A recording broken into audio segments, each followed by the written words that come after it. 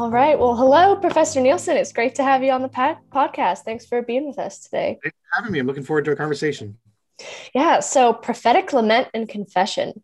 These are really important topics that I don't think we talk about enough because I think there can be a lot of hesitation or confusion surrounding them, depending on what tradition we come from or were raised in. So, before we get any further, I'd love if you would just define lament and confession for those that may not be as familiar, and then maybe mention how they're connected, because I think they are related, but they can also stand on their own. So I love if you could highlight their connection as rhythms. Yeah, absolutely. Yeah, so lament is a really important concept for me to think about ways that we can express really any emotion that we're feeling to God. So lament is a biblical language, but it's a permission that we have to address God with all that we're experiencing. So our grief, our sorrow, our anger, our confusion, our disappointment. And the Psalms give us this wonderful example of how we can be honest with God with whatever we're feeling, and that we never have to hide our emotional life from God, and we can be genuine about that. But that lament is this combination of sorrow, but also complaint. Also, it shouldn't be this way, or something's wrong in the world that I'm struggling with. And I grieve that. And sometimes that's in something in my own life, something that's things that are happening in the world. But lament is not just feeling sorry about that, but taking that somewhere, doing something with that emotion. And lament, biblical lament, gives us the freedom to do that, permission, and a way to express that to God. And so I like to talk about lament as a sacred sorrow, a holy sorrow about something in my life, the world. So prophetic lament, is where we grieve injustice in the world. We grieve and lament and are sorrowful about, the broken relationships and, anything that's, again, we see as not being the way it should be. And then to draw a line between that and confession is a Christian practice where we express sorrow for the ways that we've contributed to that brokenness, ways that we in our own lives have, not said what we should have said to God or to others, or we've done things that have been hurtful to someone else. And so we grieve that broken place. We grieve that, that failure, if you will. In a Christian context, we would talk about confession of sin, but sin is not this, just theological concept. It's any of those places where we recognize that we have not lived up to, to our shared humanity, and we've not said what we should have said or been what we should have been. We've let God down. We've let others down. And so confession, I see it as a subcategory of lament because it is expressing that sorrow. And again, it shouldn't have been this way, even in my own life, but also as I see my interaction with others. And that, again, I'm taking that grief about that. I feel badly about that. I've hurt someone. I know I've hurt God in that as well, because as I hurt other people, right, that violates my spiritual life as well. And so I do something with it, though, and I take it to God. It's not just kind of self-pity or beating myself up about that. Lament is all about taking that emotion to the one place that we can find a healthy place to process it. And ultimately that's with God. And so lament in general, right? Sacred sorrow, grief for what's going wrong in the world and in my own life, but then confession as lament when I feel badly for how I've contributed to that brokenness in the world and in my relationships. Yeah, no, thank you for drawing that connection. I think that's important and helpful framework. So when did you first practice or really dig into lament and confession? Yeah. I think for lament started with me in terms of just all the broken places in my life and in the lives of people around me. So I was a pastor at a church, and I just was in a season where there was a lot of people around me that were going through really difficult situations, death, sorrow over loss, grief, wrestling again with just disappointment, disillusionment, just a lot of broken places in our lives. And we don't do well typically with those negative emotions. We don't always process them well. And we don't know what to do when we're feeling discouraged and experiencing doubt and grief and even anger, right? It's not supposed to be this way. And so my initial exploration of the topic of lament had to do with just how do we talk about that? What do we do when we feel this way?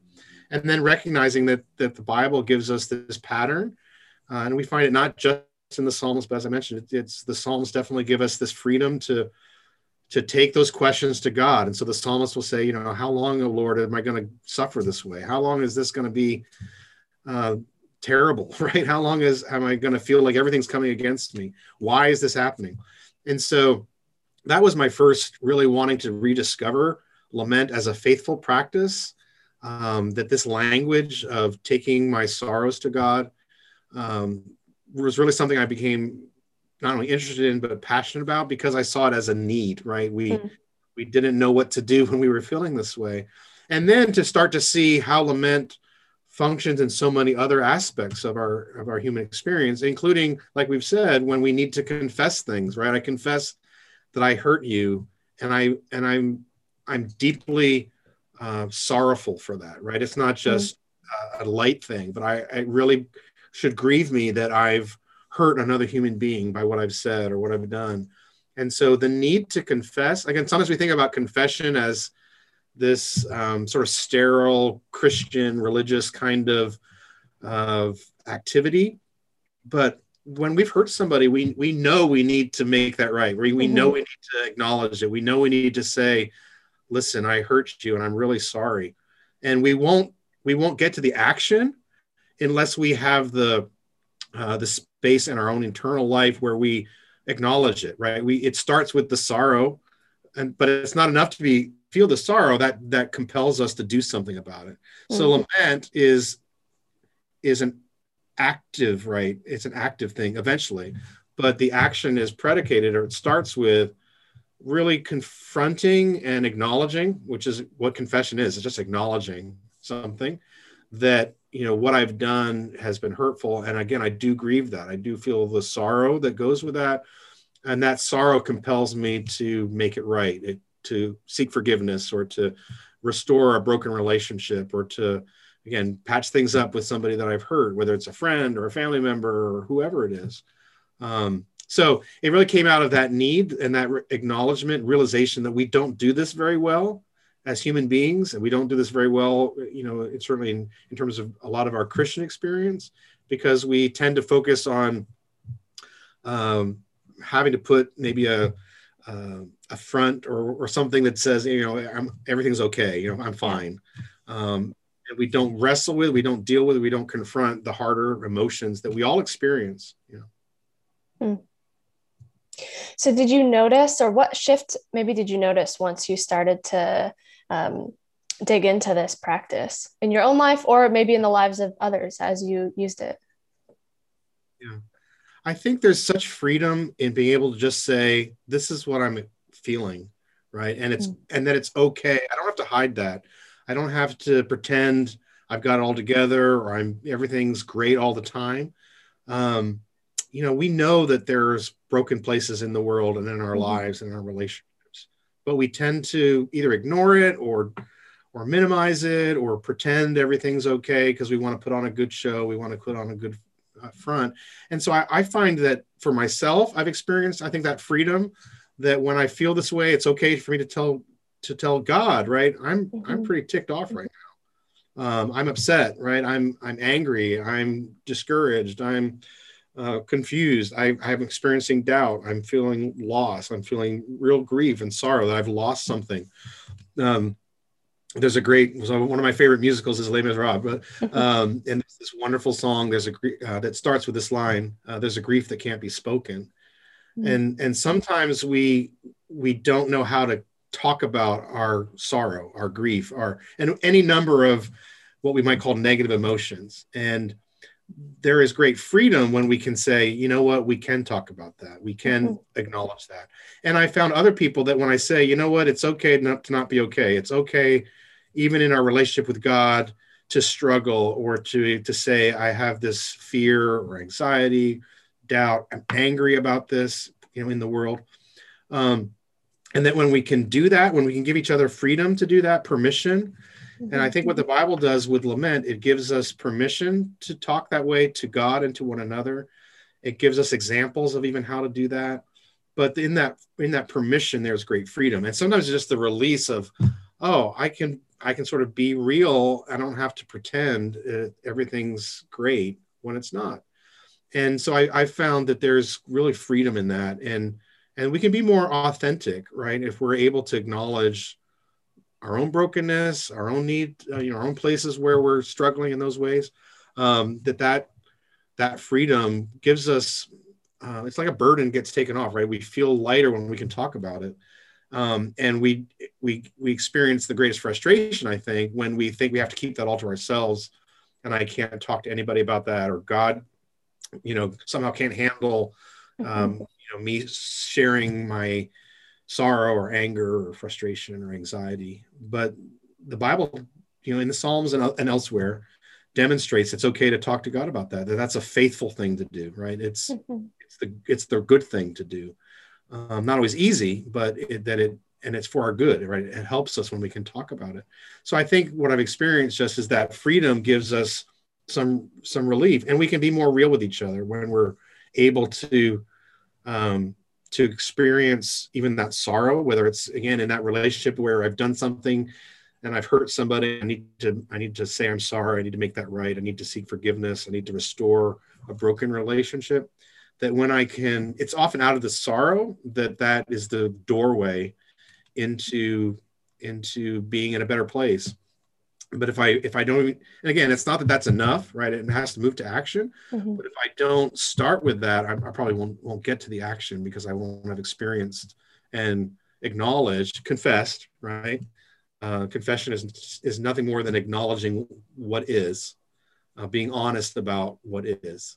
And God says, I want you to be honest about what you're feeling. I want you to be honest about what you've done. I want you to be honest about, the broken places in your life. And confession is acknowledging that and saying that's so, right? That's what it is. And that's a necessary step. But once we take that step, then suddenly we have the ability to address things that we were keeping, inside. And then it wasn't hurting. It was hurting ourselves more than anybody else, because we were not free to express that. So that freedom, I think, and also then the ability to really be genuine with each other, that I think we're all looking for, right? I mean, we all want to have people that we can be honest with and say, today was a pretty lousy day, to be honest, and here's why. And I see injustice in the world. I see the brokenness of the world around me. I see the people that are hurting, and I need to be able to acknowledge that, express that, not deny it. And so lament, confession, these are some of the ways that God gives us that we can process that and be real about that. Yeah, thank you for mentioning that it's okay to bring our emotions to God where we're at, our anger, whatever we're feeling. I like to say, God can take it. He's ready. Can you maybe speak to how you felt like God has received you in those moments when you've brought up those things? Sometimes that can be scary to bring to God, even though we might hear people say it's okay. That taking that initial step of being ready to bring those feelings up can be scary. So I'm wondering if you could talk to that a little bit more. Yeah, I mean, I think we will find the very thing that we're hoping for in each other, and that is that we'll find someone that understands, someone that accepts us, even in our broken places. It's a pretty vulnerable thing, to open up to one another with our sorrow, right? Our grief, whether it's past pain or hurt or inadequacies that we feel about ourselves, or things that have gone on in our lives, or sometimes even dark, terrible, difficult things that we don't even want to talk about. And so saying those things out loud, or finding a safe place where we can share that. And again, hopefully we have that. I mean, God wants us to be that for each other. I mean, that's what Christian community is supposed to be. We don't always do that well. But even if we can't do that anywhere initially, we know we can start by taking that to God. And so that God can, as you say, handle it. God can receive that, and that's an option for us. And then out of that, knowing we have a safe place with a God who cares about us and is not there to, to judge and condemn us, but to receive us in our humanity. And God understands that. One of the most, I think, powerful things to see in the life of Jesus is the ways that he enters into our sorrow. And so the Bible talks about Jesus as a man of sorrows, acquainted with our grief. Jesus weeping at the tomb of Lazarus, his friend.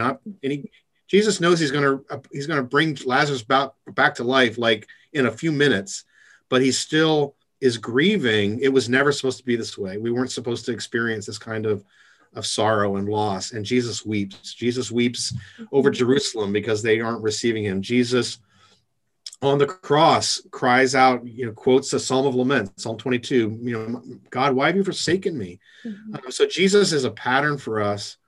And that is, again, entering into our sorrow. And then we can do that for each other, where we can enter into one another's sorrow and not try to fix it, not try to say trite spiritual things, just to be honest with each other and sometimes just be present. There's a great song it's an old song by a Christian artist back in the day, whose name was Larnell Harris. And the song's title was simply "I'll Help You Cry," and the concept of the song was simply, I won't always know what to say, but I can be with you. I can be here, and I can help you cry. And sometimes it's just weeping together, sharing a sorrow. That's a very intimate, vulnerable kind of thing, but it also deepens our relationship. When you've been able to be real with somebody in that way, you're going to have a closer bond with them, a relationship with them. And that's true of God too, that if we can be honest with God about our relationships, that's deepening our relationship with God. When we can do that with each other, it's deepening our relationship with one another. And we need to be willing to do that. And again, that takes risk, right? It takes trust, takes vulnerability, but it's a gift to do that for someone, to give them a safe space to share, be honest about what they're feeling. And again, those negative emotions that we sometimes want to ignore or dismiss or whatever. There's another song that I reference sometimes when I'm talking about these things that's talking about Christian community. And I think about that for the church or for us here at ENC. And the line is, if this is not a place where tears are understood, then where can I go to cry? And we need to be creating spaces where tears are understood, where our sorrow, our anger, our grief, our loss, our frustration, our anxiety, where we get it, right? And it's okay to acknowledge that without being judged or without being dismissed or, thought less of, any of those things. I've experienced that. And so I think what the experience is, it deepens relationship, and that's true with each other. And it's true with God, right? That when we can be that real with each other, that our relationship is stronger. Yeah. And going back to something you mentioned earlier about when we recognize these emotions or these feelings, what it drives us to, like you having lament or confession as a place to let it out is just so helpful, because when when we hide it, it goes into that shame, right? And we lose track of ourselves. We're not able to be vulnerable with others. And so we lose out on that community and that incredible gift of being known and received as we are. Absolutely. And we've got to do better in that area, because we just haven't done it very well. And we tend to, and here's another thing that I had in my own experience that I was responding to when I tried to live into this lament piece. And I know we have a problem with this when I've asked this question of countless people in different settings. But if you're in a public setting, a church service or a small group or a gathering of people, and someone begins to cry, starts to weep, I'm going to ask you directly. So what will put you on the spot here a second? What do you think one of the first things they will say is if they start to cry in a public setting? What will they say? Sorry. Exactly. I'm sorry. Yep. When we're apologizing, right, for our tears or sharing our emotion, that should be a clue that we have a problem. We need to really live into this as a faithful practice together, because when we're apologizing for tears, apologizing for feeling this way, we've conditioned ourselves to say, you know what, this isn't normal, this isn't right, you shouldn't express this. It should be just all positive kind of emotion vibe, right? Don't bring us down. Right? We apologize for tears, and lament says you don't have to apologize for tears. Mm. Okay. Yeah, I mean, I didn't think I knew the answer, but as as you were saying, I was like, that is definitely the answer. I've said that myself even. Yeah. And Ask that so many places, and it's always the person's, and that's immediately what they say. We know that's what will happen, right? And again, that's a clue. I mean, that tells us something. I think that's pretty insightful for us. Or in other words, that reveals something, and it doesn't necessarily reveal a good thing. It means that we need to have, again, that be a place where tears are understood and allowed, and it's okay. And by all means, and I'll help you cry, because that's a good thing. I think in that "I'm sorry" response is so telling, because I'm just thinking about this now, but I feel like we hear stop crying so much that's probably why it's our first response, because we haven't been received well by each other. And that's really sad. Yeah. I think from a young age, we're told to stop crying. And I just saw, I'm not gonna be able to pull it right now, but I just this week saw something probably in social media about, and it was recommendation in terms of parenting or working with children, like what things we should say instead of stop crying. And that was the specific statement that was being referenced. And I understand you're hurting, or I'm so sorry that you're feeling this way, or it's okay. Let's take a minute and just be together. Like all these other things that we could and should say, but what we normally say is stop that, right? And so we do it with children, but we do it to ourselves. We do it to each other. We assume that that's somehow not what we should be doing, and we've got to change that around. And lament is, for me, a biblical permission to express that in prayer to God, with one another, with ourselves, that we can acknowledge that and not deny it. Yeah. Yeah. Well, thank you. And it's hard to believe we're already reaching the end of our time here, but what piece of advice would you offer to someone who's wanting to try to begin confession and lament as a practice, either on the receiving end or on the sharing end? Yeah. I think, again, it's about finding for you, what are ways that you can express that. So that could be everything from journaling or writing it out, and writing it like a letter where you are expressing what you're feeling. You can read Psalms of Lament. Read Psalm 13. It's a short psalm. It's sort of the pattern of lament, but you can read the Psalms as a way of expressing that.